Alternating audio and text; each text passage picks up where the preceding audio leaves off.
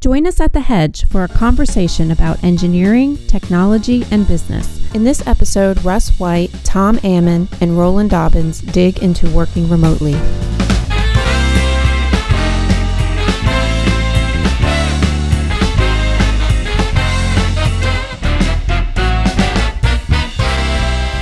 Good morning, Tom. Glad to see you with us this early morning. And Roland. Hi, Roland. How are you? It's been a while since we've spoken. Oh, good to talk to you, Russ. Thanks for having me, and good to talk to Tom as well. I think things are going well. Thank you. Good. Excellent. So today on The Hedge, we are talking about working remotely. Now, I started working out of my house when I was at Cisco, like 10, 15 years ago. I actually made a deal with my manager to stay home one day a week and ended up staying home 2 days a week and then 3 days a week and then 4 days a week. And then I took a job where my office was in San Jose and in Reston for a while. And I was in the office about 1 day a month or 2 days a month. So I've progressively spent less and less time in the office. I mean, I actually find it more productive myself. You can't be out of the office all the time, but I find it to be more productive.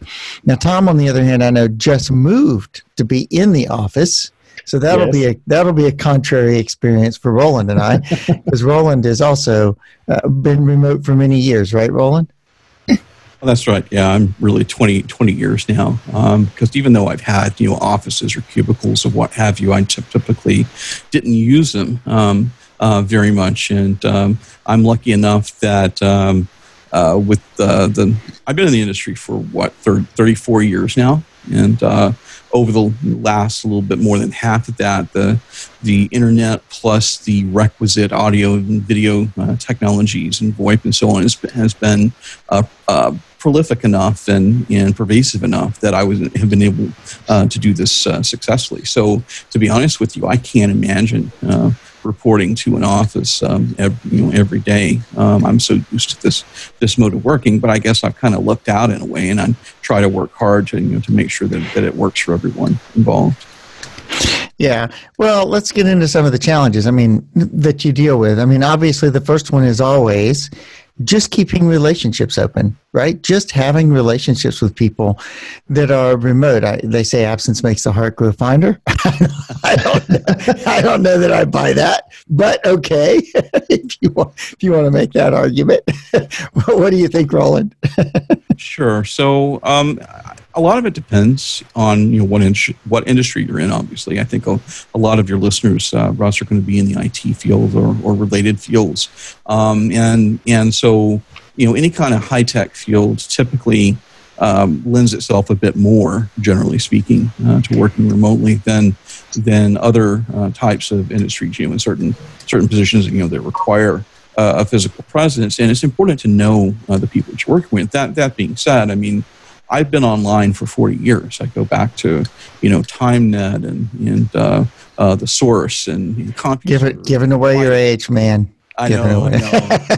FidoNet and then Usenet with using Honey Danber UUCP. So I kind of grew up at the same time that computers and networking grew up as well, and so I'm very familiar with dealing with people, becoming friends and colleagues with people whom I've never physically met. And if you're able to put yourself in that kind of mindset and extend your empathy, which is very important. Empathy is a big part of working successfully remotely on all parties involved, for all of them. But I've been able to take my empathy and reverse it, and ensure that I conduct myself and take into account the needs and the schedules and the priorities of the people that I'm working with, so that I don't cause them any friction or any difficulty by working remotely. Yeah, interesting. So, yeah, I would say that the whole relationship thing for me, I go to the office and I go to conferences. I go to a lot of conferences, and not just to speak, but just to hang out. And I think that just seeing people once every now and again, and just sitting around and chatting about anything other than work for a half an hour or an hour with somebody over breakfast or lunch or dinner or whatever it is tends to keep things flowing as far as a relationship goes once you've built a relationship. On the other side, there is a lot to be said for knowing how to work with people over remote, over email, over things like that. People complain about email not being emotional enough. In many ways, it's actually too emotional, in my opinion. Right. Yeah, I agree. I think a lot of it too depends on the culture that you work in is established by somebody else unless you work for yourself. And so the organizational culture has to be one that makes it possible for you to succeed as a remote contributor. And that's a lot different than my manager gave me permission to work from home X days a week or always. Like for you to really succeed, it's a lot more than having permission to work from home. I think people have to have the same set of expectations, and the company has to accept leadership from someone who's not in the corporate office. That can be a big undertaking just by itself. Sure. Absolutely. Yeah. And that depends. That's all very specific, to your particular circumstances and background and experience and so forth. And so people have to assess that correctly. Another thing too is that most organizations, not all, but most organizations, if you join a new organization, in many cases, it is necessary to physically go to an office during the onboarding process and meeting people and that kind of thing. You can form those relationships and make sure that folks see you not just as some abstract character on the screen or a voice, on a Polycom unit, but actually as a human being, a thinking, feeling human being with whom they can empathize and you share the same professional goals. You want to succeed for yourselves and for the organization, and so that's really important as well. And along those lines, certainly attending conferences and things like that are good. Also, if you happen to have colleagues who are coming through town, wherever you happen to be, making sure that people understand that they should say hello and let you know in advance so that you can meet up with them and have a good dinner or have lunch or something and sync up together is really important as well, I think. And that goes a long way. Because that way you're kind of introducing an element of personal hospitality as well as professional hospitality, and that helps kind of cement those relationships so that they stay intact over the long term remotely. Right. Yeah. And it's also helpful that we live in an industry that is largely made up of hedgehogs. Versus foxes. Yes. Well, we're all introverts. So. Go ahead. So go ahead. That's fine, Roland. No. Well, so one of the challenges that we face sometimes is something we just ran into is that depending on where people are located around the world, sometimes you can actually have some actual, not metaphorical, but physical latency going on in terms of VoIP communications. We happen to be about 12,000 miles apart. I'm 12,000 miles away from Russ and Tom right now, and so it's important sometimes to take that into account when you're speaking, that kind of thing. But yeah, you're right. Most of us do tend to be hedgehogs rather than foxes.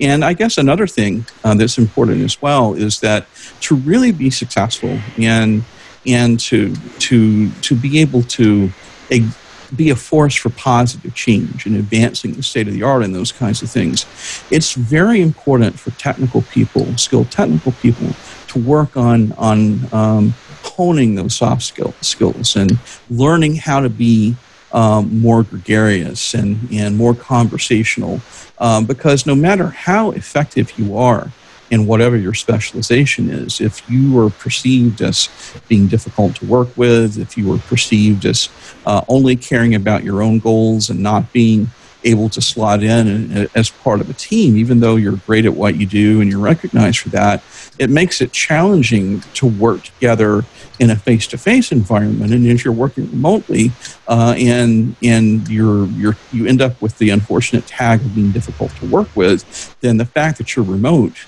makes it easy for people to come up with excuses not to include you, and that means that you're not going to be contributing to the maximum that you could in your organization, which means that you're not ultimately going to be very effective. Right. Yep. Exactly. I completely agree. And I think that's in the office and out of the office as well. But, on the other side, I find going to the office, what I tend to do, and we'll I guess we can dive into some more practical concepts here maybe as we run through stuff. But what I tend to do is when I'm in the office, I tend to focus on doing nothing but social stuff. I try not to bring my laptop to the office. I try to bring an iPad that just gives me something to do, check email, do this, that, and the other. And I try not to bring a laptop so that when I'm in the office, I'm in the office. And I'm not like split between being in the office and doing project work.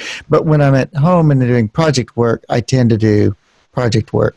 I tend to not be as social as I might otherwise be. Yeah, I actually, it's good. Great minds think alike. I do the same thing. I actually use an iPad mini, and I have a keyboard case from a company called Zagg, Z-A-G-G, that turns it into like a small mini laptop, if I need to use it that way. And I wear these pants that are basically business BDUs. They look like normal, casual business slack. They actually have big BDU-style pockets. And so I can actually take that little iPad mini with that attached keyboard and stick it in my pants pocket.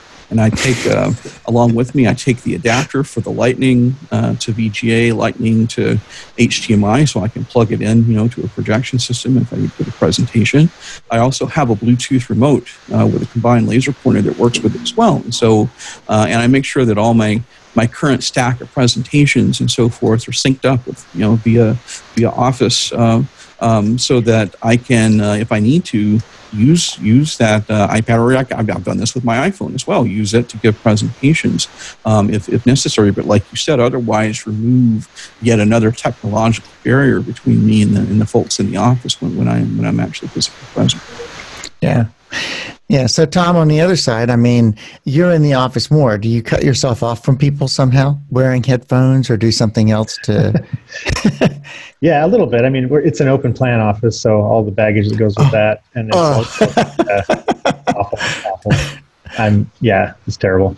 But in my situation, it's a hybrid. Basically, everybody. The message from leadership is, you're all adults. We just expect you to get your work done, and there's no policing. It's very favorable. I can choose the balance of in-office versus out-of-office time as I see fit. And I think if you have to do the hybrid thing and not fully remote, I think that's a pretty ideal scenario. But yeah, I think there's a lot more when you're working remote. You need to take more responsibility for, being emotionally intelligent and for, understanding other people. It's just when you're there in the same space, you sort of take a lot of things for granted, I think. But if you're remote and you don't try to be emotionally intelligent and responsive to people, then like Roland said, you're gonna be even more of a disadvantage. I totally have seen that. The other thing is, I think, to me, working remote versus non-remote is not nearly as difficult as being in different, drastically different time zones. Like if you're in the same time zone, remote it's easy, I think, with the technology we have. But when you're offset by 8 or 10 hours, the start of your day is the end of another's, or something like that. I think that those are the biggest challenges with remote work in my experience. Yeah, the time zone thing can be a killer. I'm 12 hours opposite you guys, and that actually works out pretty well, because the thing is, it's, at a glance, you have daylight savings time where you are. I don't have it where I am, but other than that, it's easy for me to keep track. And I always, on my watch, I have Eastern time, showing up on my Apple Watch, as well as the local time, so I can see what time it is. So being 12 hours actually out of sync makes it easy for me, because my morning lines up with you guys, with your evening folks on the East Coast very well. My biggest challenge when I'm talking to folks in the United States is Pacific time. Because that one's a little bit difficult. But what I tell folks is, here I'm willing to conform to your schedule.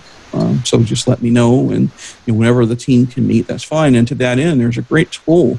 I actually pasted in the chat here. It's timeanddate.com/worldclock/meeting.html. And it's a really nice free tool from the people at timeanddate.com. And what it lets you do is let you go in there and add as many time zones as you need to, based on the name of the time zone or the city, for all the different participants. And what it does is it looks at the normal business day, and of course you can tweak that if you want, to figure out the least pessimal meeting time for everybody. And I found that to be an invaluable tool in trying to overcome that as much as possible. Yeah, there's another one called World Time Buddy that I know that other people use. You can find a few of those tools, but yeah, I think those are very invaluable.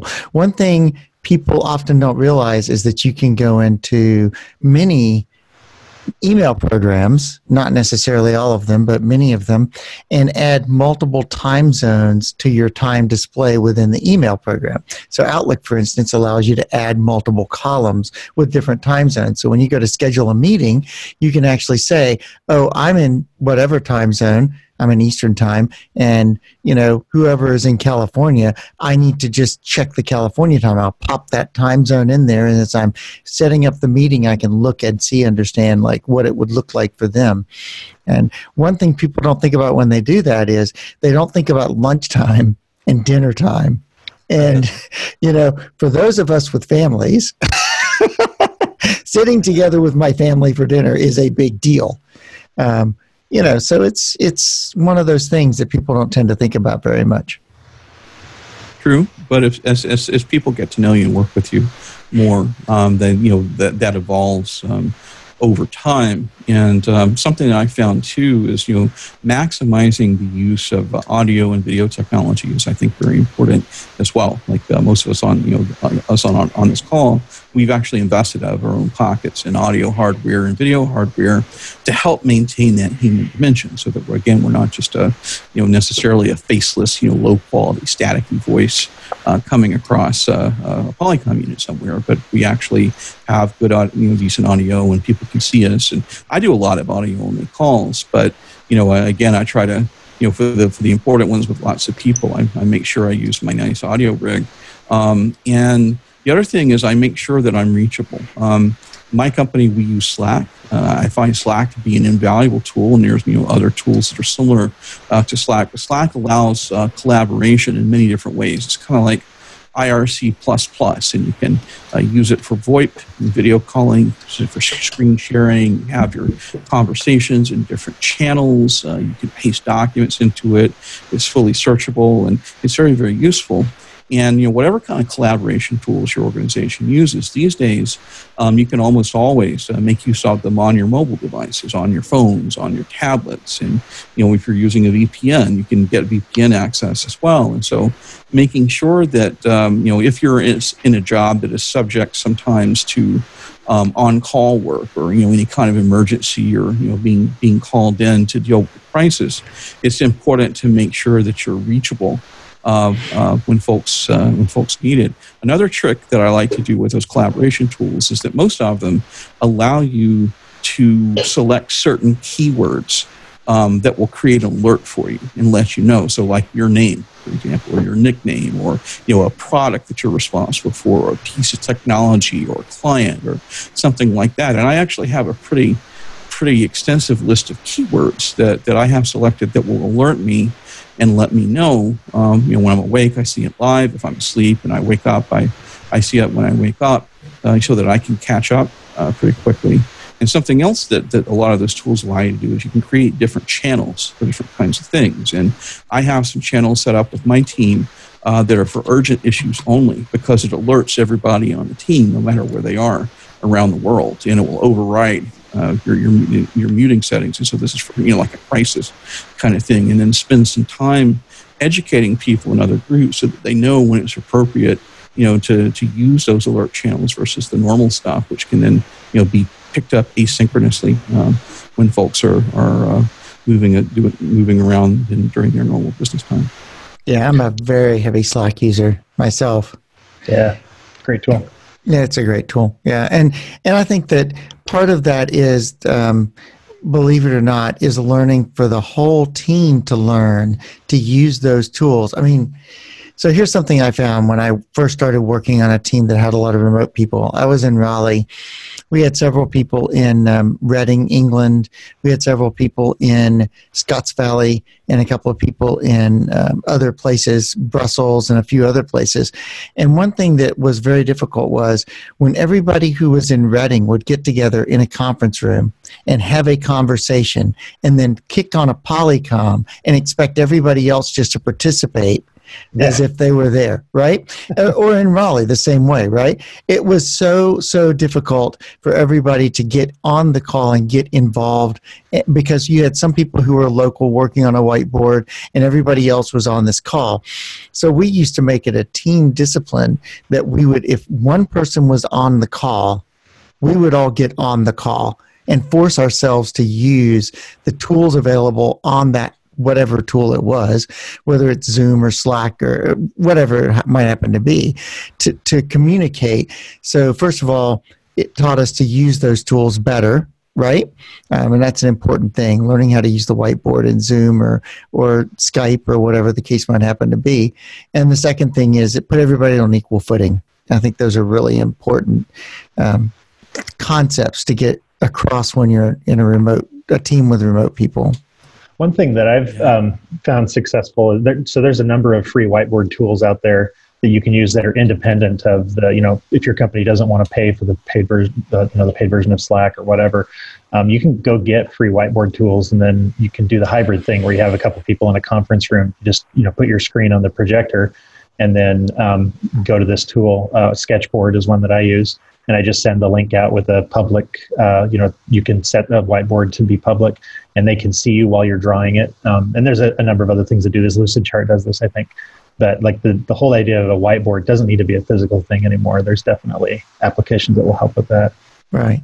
So Roland, you were going to, jump in. And if you're using a physical whiteboard, it's good for someone, because we all have cameras in our pockets now. And so it's good for if someone's in a physical conference room with a physical whiteboard to make sure that, number one, with all the different cameras we have available, that they train a camera on the whiteboard, right? Mm-hmm. So that all the remote participants can see it. And then secondly, to take a photograph of it afterwards and share it out via Slack or whatever type of information dissemination technology you use. And Russ, to your earlier point, the whole phenomenon of having some people remote and everybody else in a room on a Polycom, unless people have spent a lot of money on the audio in that conference room, it's very difficult for the remote people to understand what's going on. And so it's very detrimental. So it is best, if at all possible, for folks to to be using remote tools. Headphones are an absolute must. I'm good over the ear cans that have a good seal, or IEMs that go in your ear either way, so that the audio doesn't bleed back and get a feedback loop and things like that. And another very simple trick that I found that helps a lot is when you're using some kind of conferencing system that has a set meeting identity, like a Zoom or a WebEx or something of that nature.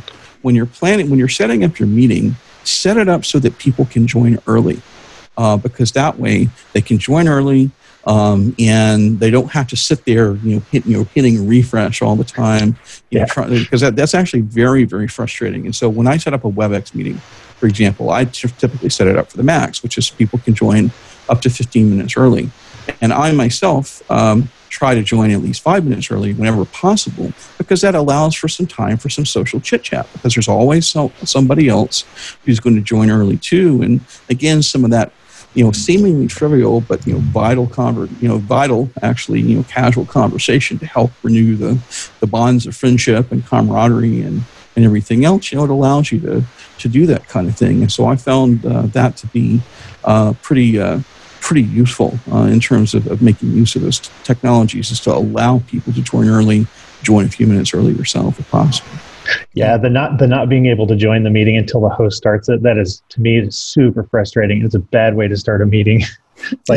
People are ticked off, and Yeah, they're sitting there waiting in whatever lobby it is that thing has with a little thing sitting there. Yeah. And you can't do anything else. That's the thing. You have to be fixated on that thing, right? Yeah. Until you get in. Something else that's very basic is punctuality. I mean, it's always good to be punctual. Punctuality is showing a form of respect, for the other people with whom you're interacting, and being late. Unless, everybody has emergencies, right? But even if you have an emergency, typically, unless you're in the hospital, you can, let somebody know to say, hey, I can't make it, or we'll have to reschedule, or what have you. It's really, really key. And especially if you're a remote employee, you want to be on time, you want to be early if possible, because that way you're showing respect to everybody. You're not the cause of delay. You're not the cause of people not being able to get their work done. And instead, you're somebody who's contributing rather than causing a problem. A lot of times when I'm in remote meetings, I volunteer, especially if most of the people are local and I'm not, I volunteer to be the scribe. That way I'm contributing in a secondary way that's useful to the rest of the team. And it also gives me an excuse if there's an audio problem to ask people to repeat themselves without being too annoying because I want to get it right for the transcript. And then finally, people have families and, different kinds of living arrangements and things like that. But it's very, very important that from an audio perspective and a video perspective, if you're doing video, that you have sufficient isolation so that, family members, friends doing things in other rooms, that doesn't bleed in, pets, children, that kind of thing. And especially if you have a family, it's important that everybody in the family understands that when that office door closes, that's work time and it's not just social time and that kind of thing. Because the first 18 times or so that somebody's rambunctious pets, for example, burst into the room joyfully, it's amusing. But after that, it gets kind of old really quickly. And so that's part of the professionalism is to make sure that you have engineered a space for yourself. On the other, you can participate. Go ahead, Tom. Oh, sorry. And I was going to say on the other side of that too, there's an obligation, for the person who's not, especially if it's hybrid, where some people are in the office and some people are at home. Some of the best relationships I've had, remote relationships, is when because I have young children, and sometimes those things are just unavoidable. And some of the best feelings I've had towards people is when something happens, a kid is crying or something, and I come back and I'm so sorry. Because I know that I have disrupted things, right, with my kid. And the other person says, "Don't worry, I've got kids. I know what you're saying. It's all good. Let's." So you try not to do it, but also if you're on the other side of that, I think you build a lot of relationships by being compassionate with people too. Right. Yeah. And I think as a remote worker, we've talked a little bit about some of the things you can do, the isolation, stuff like that. The other thing I think is really important is to intentionally include other people in what you're working on.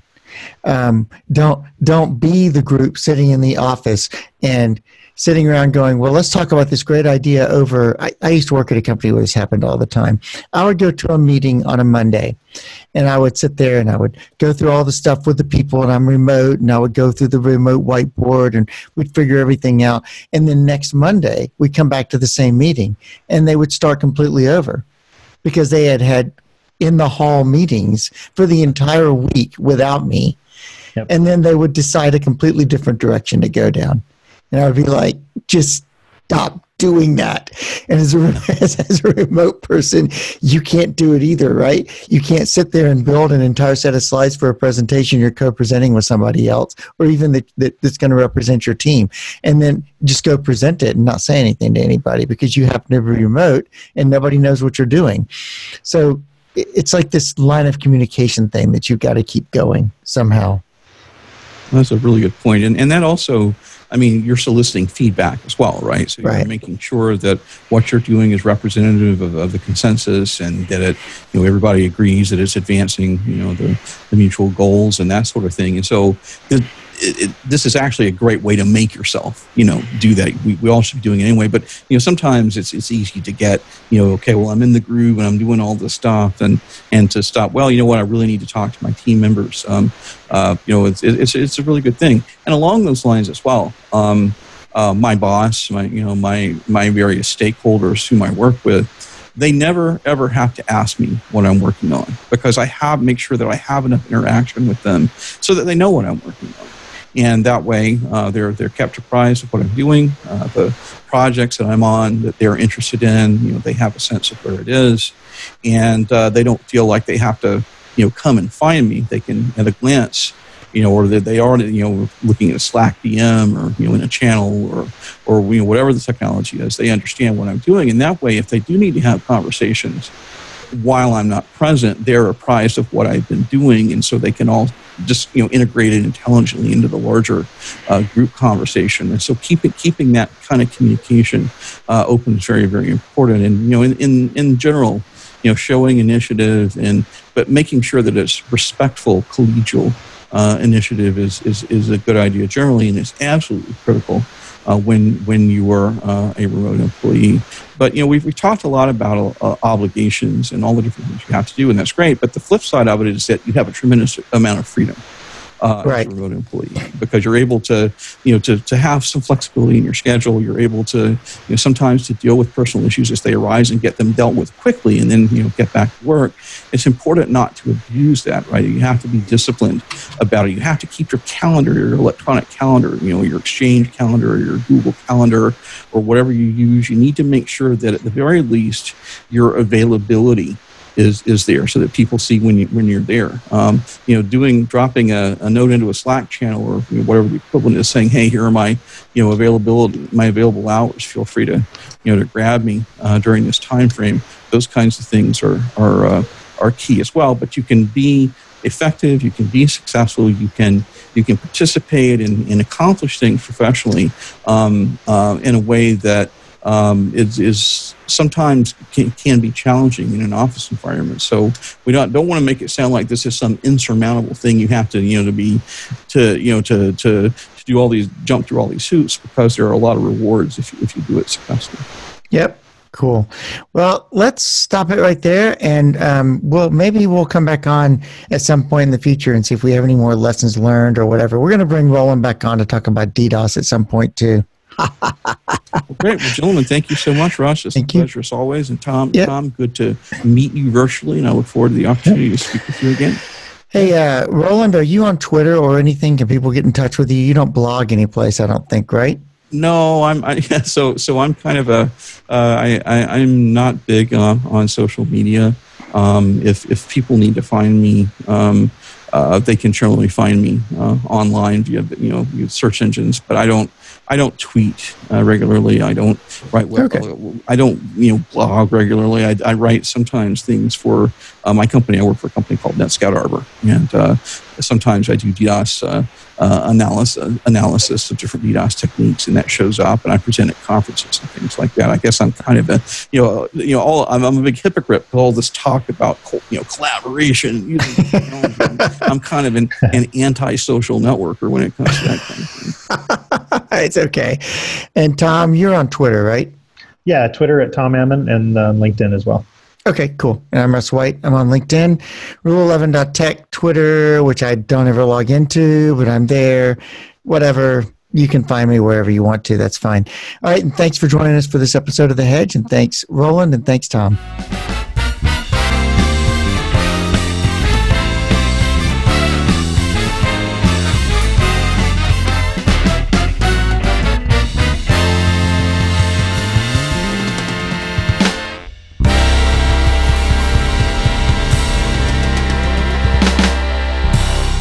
Thank you for joining us. You can find The Hedge at rule11.tech.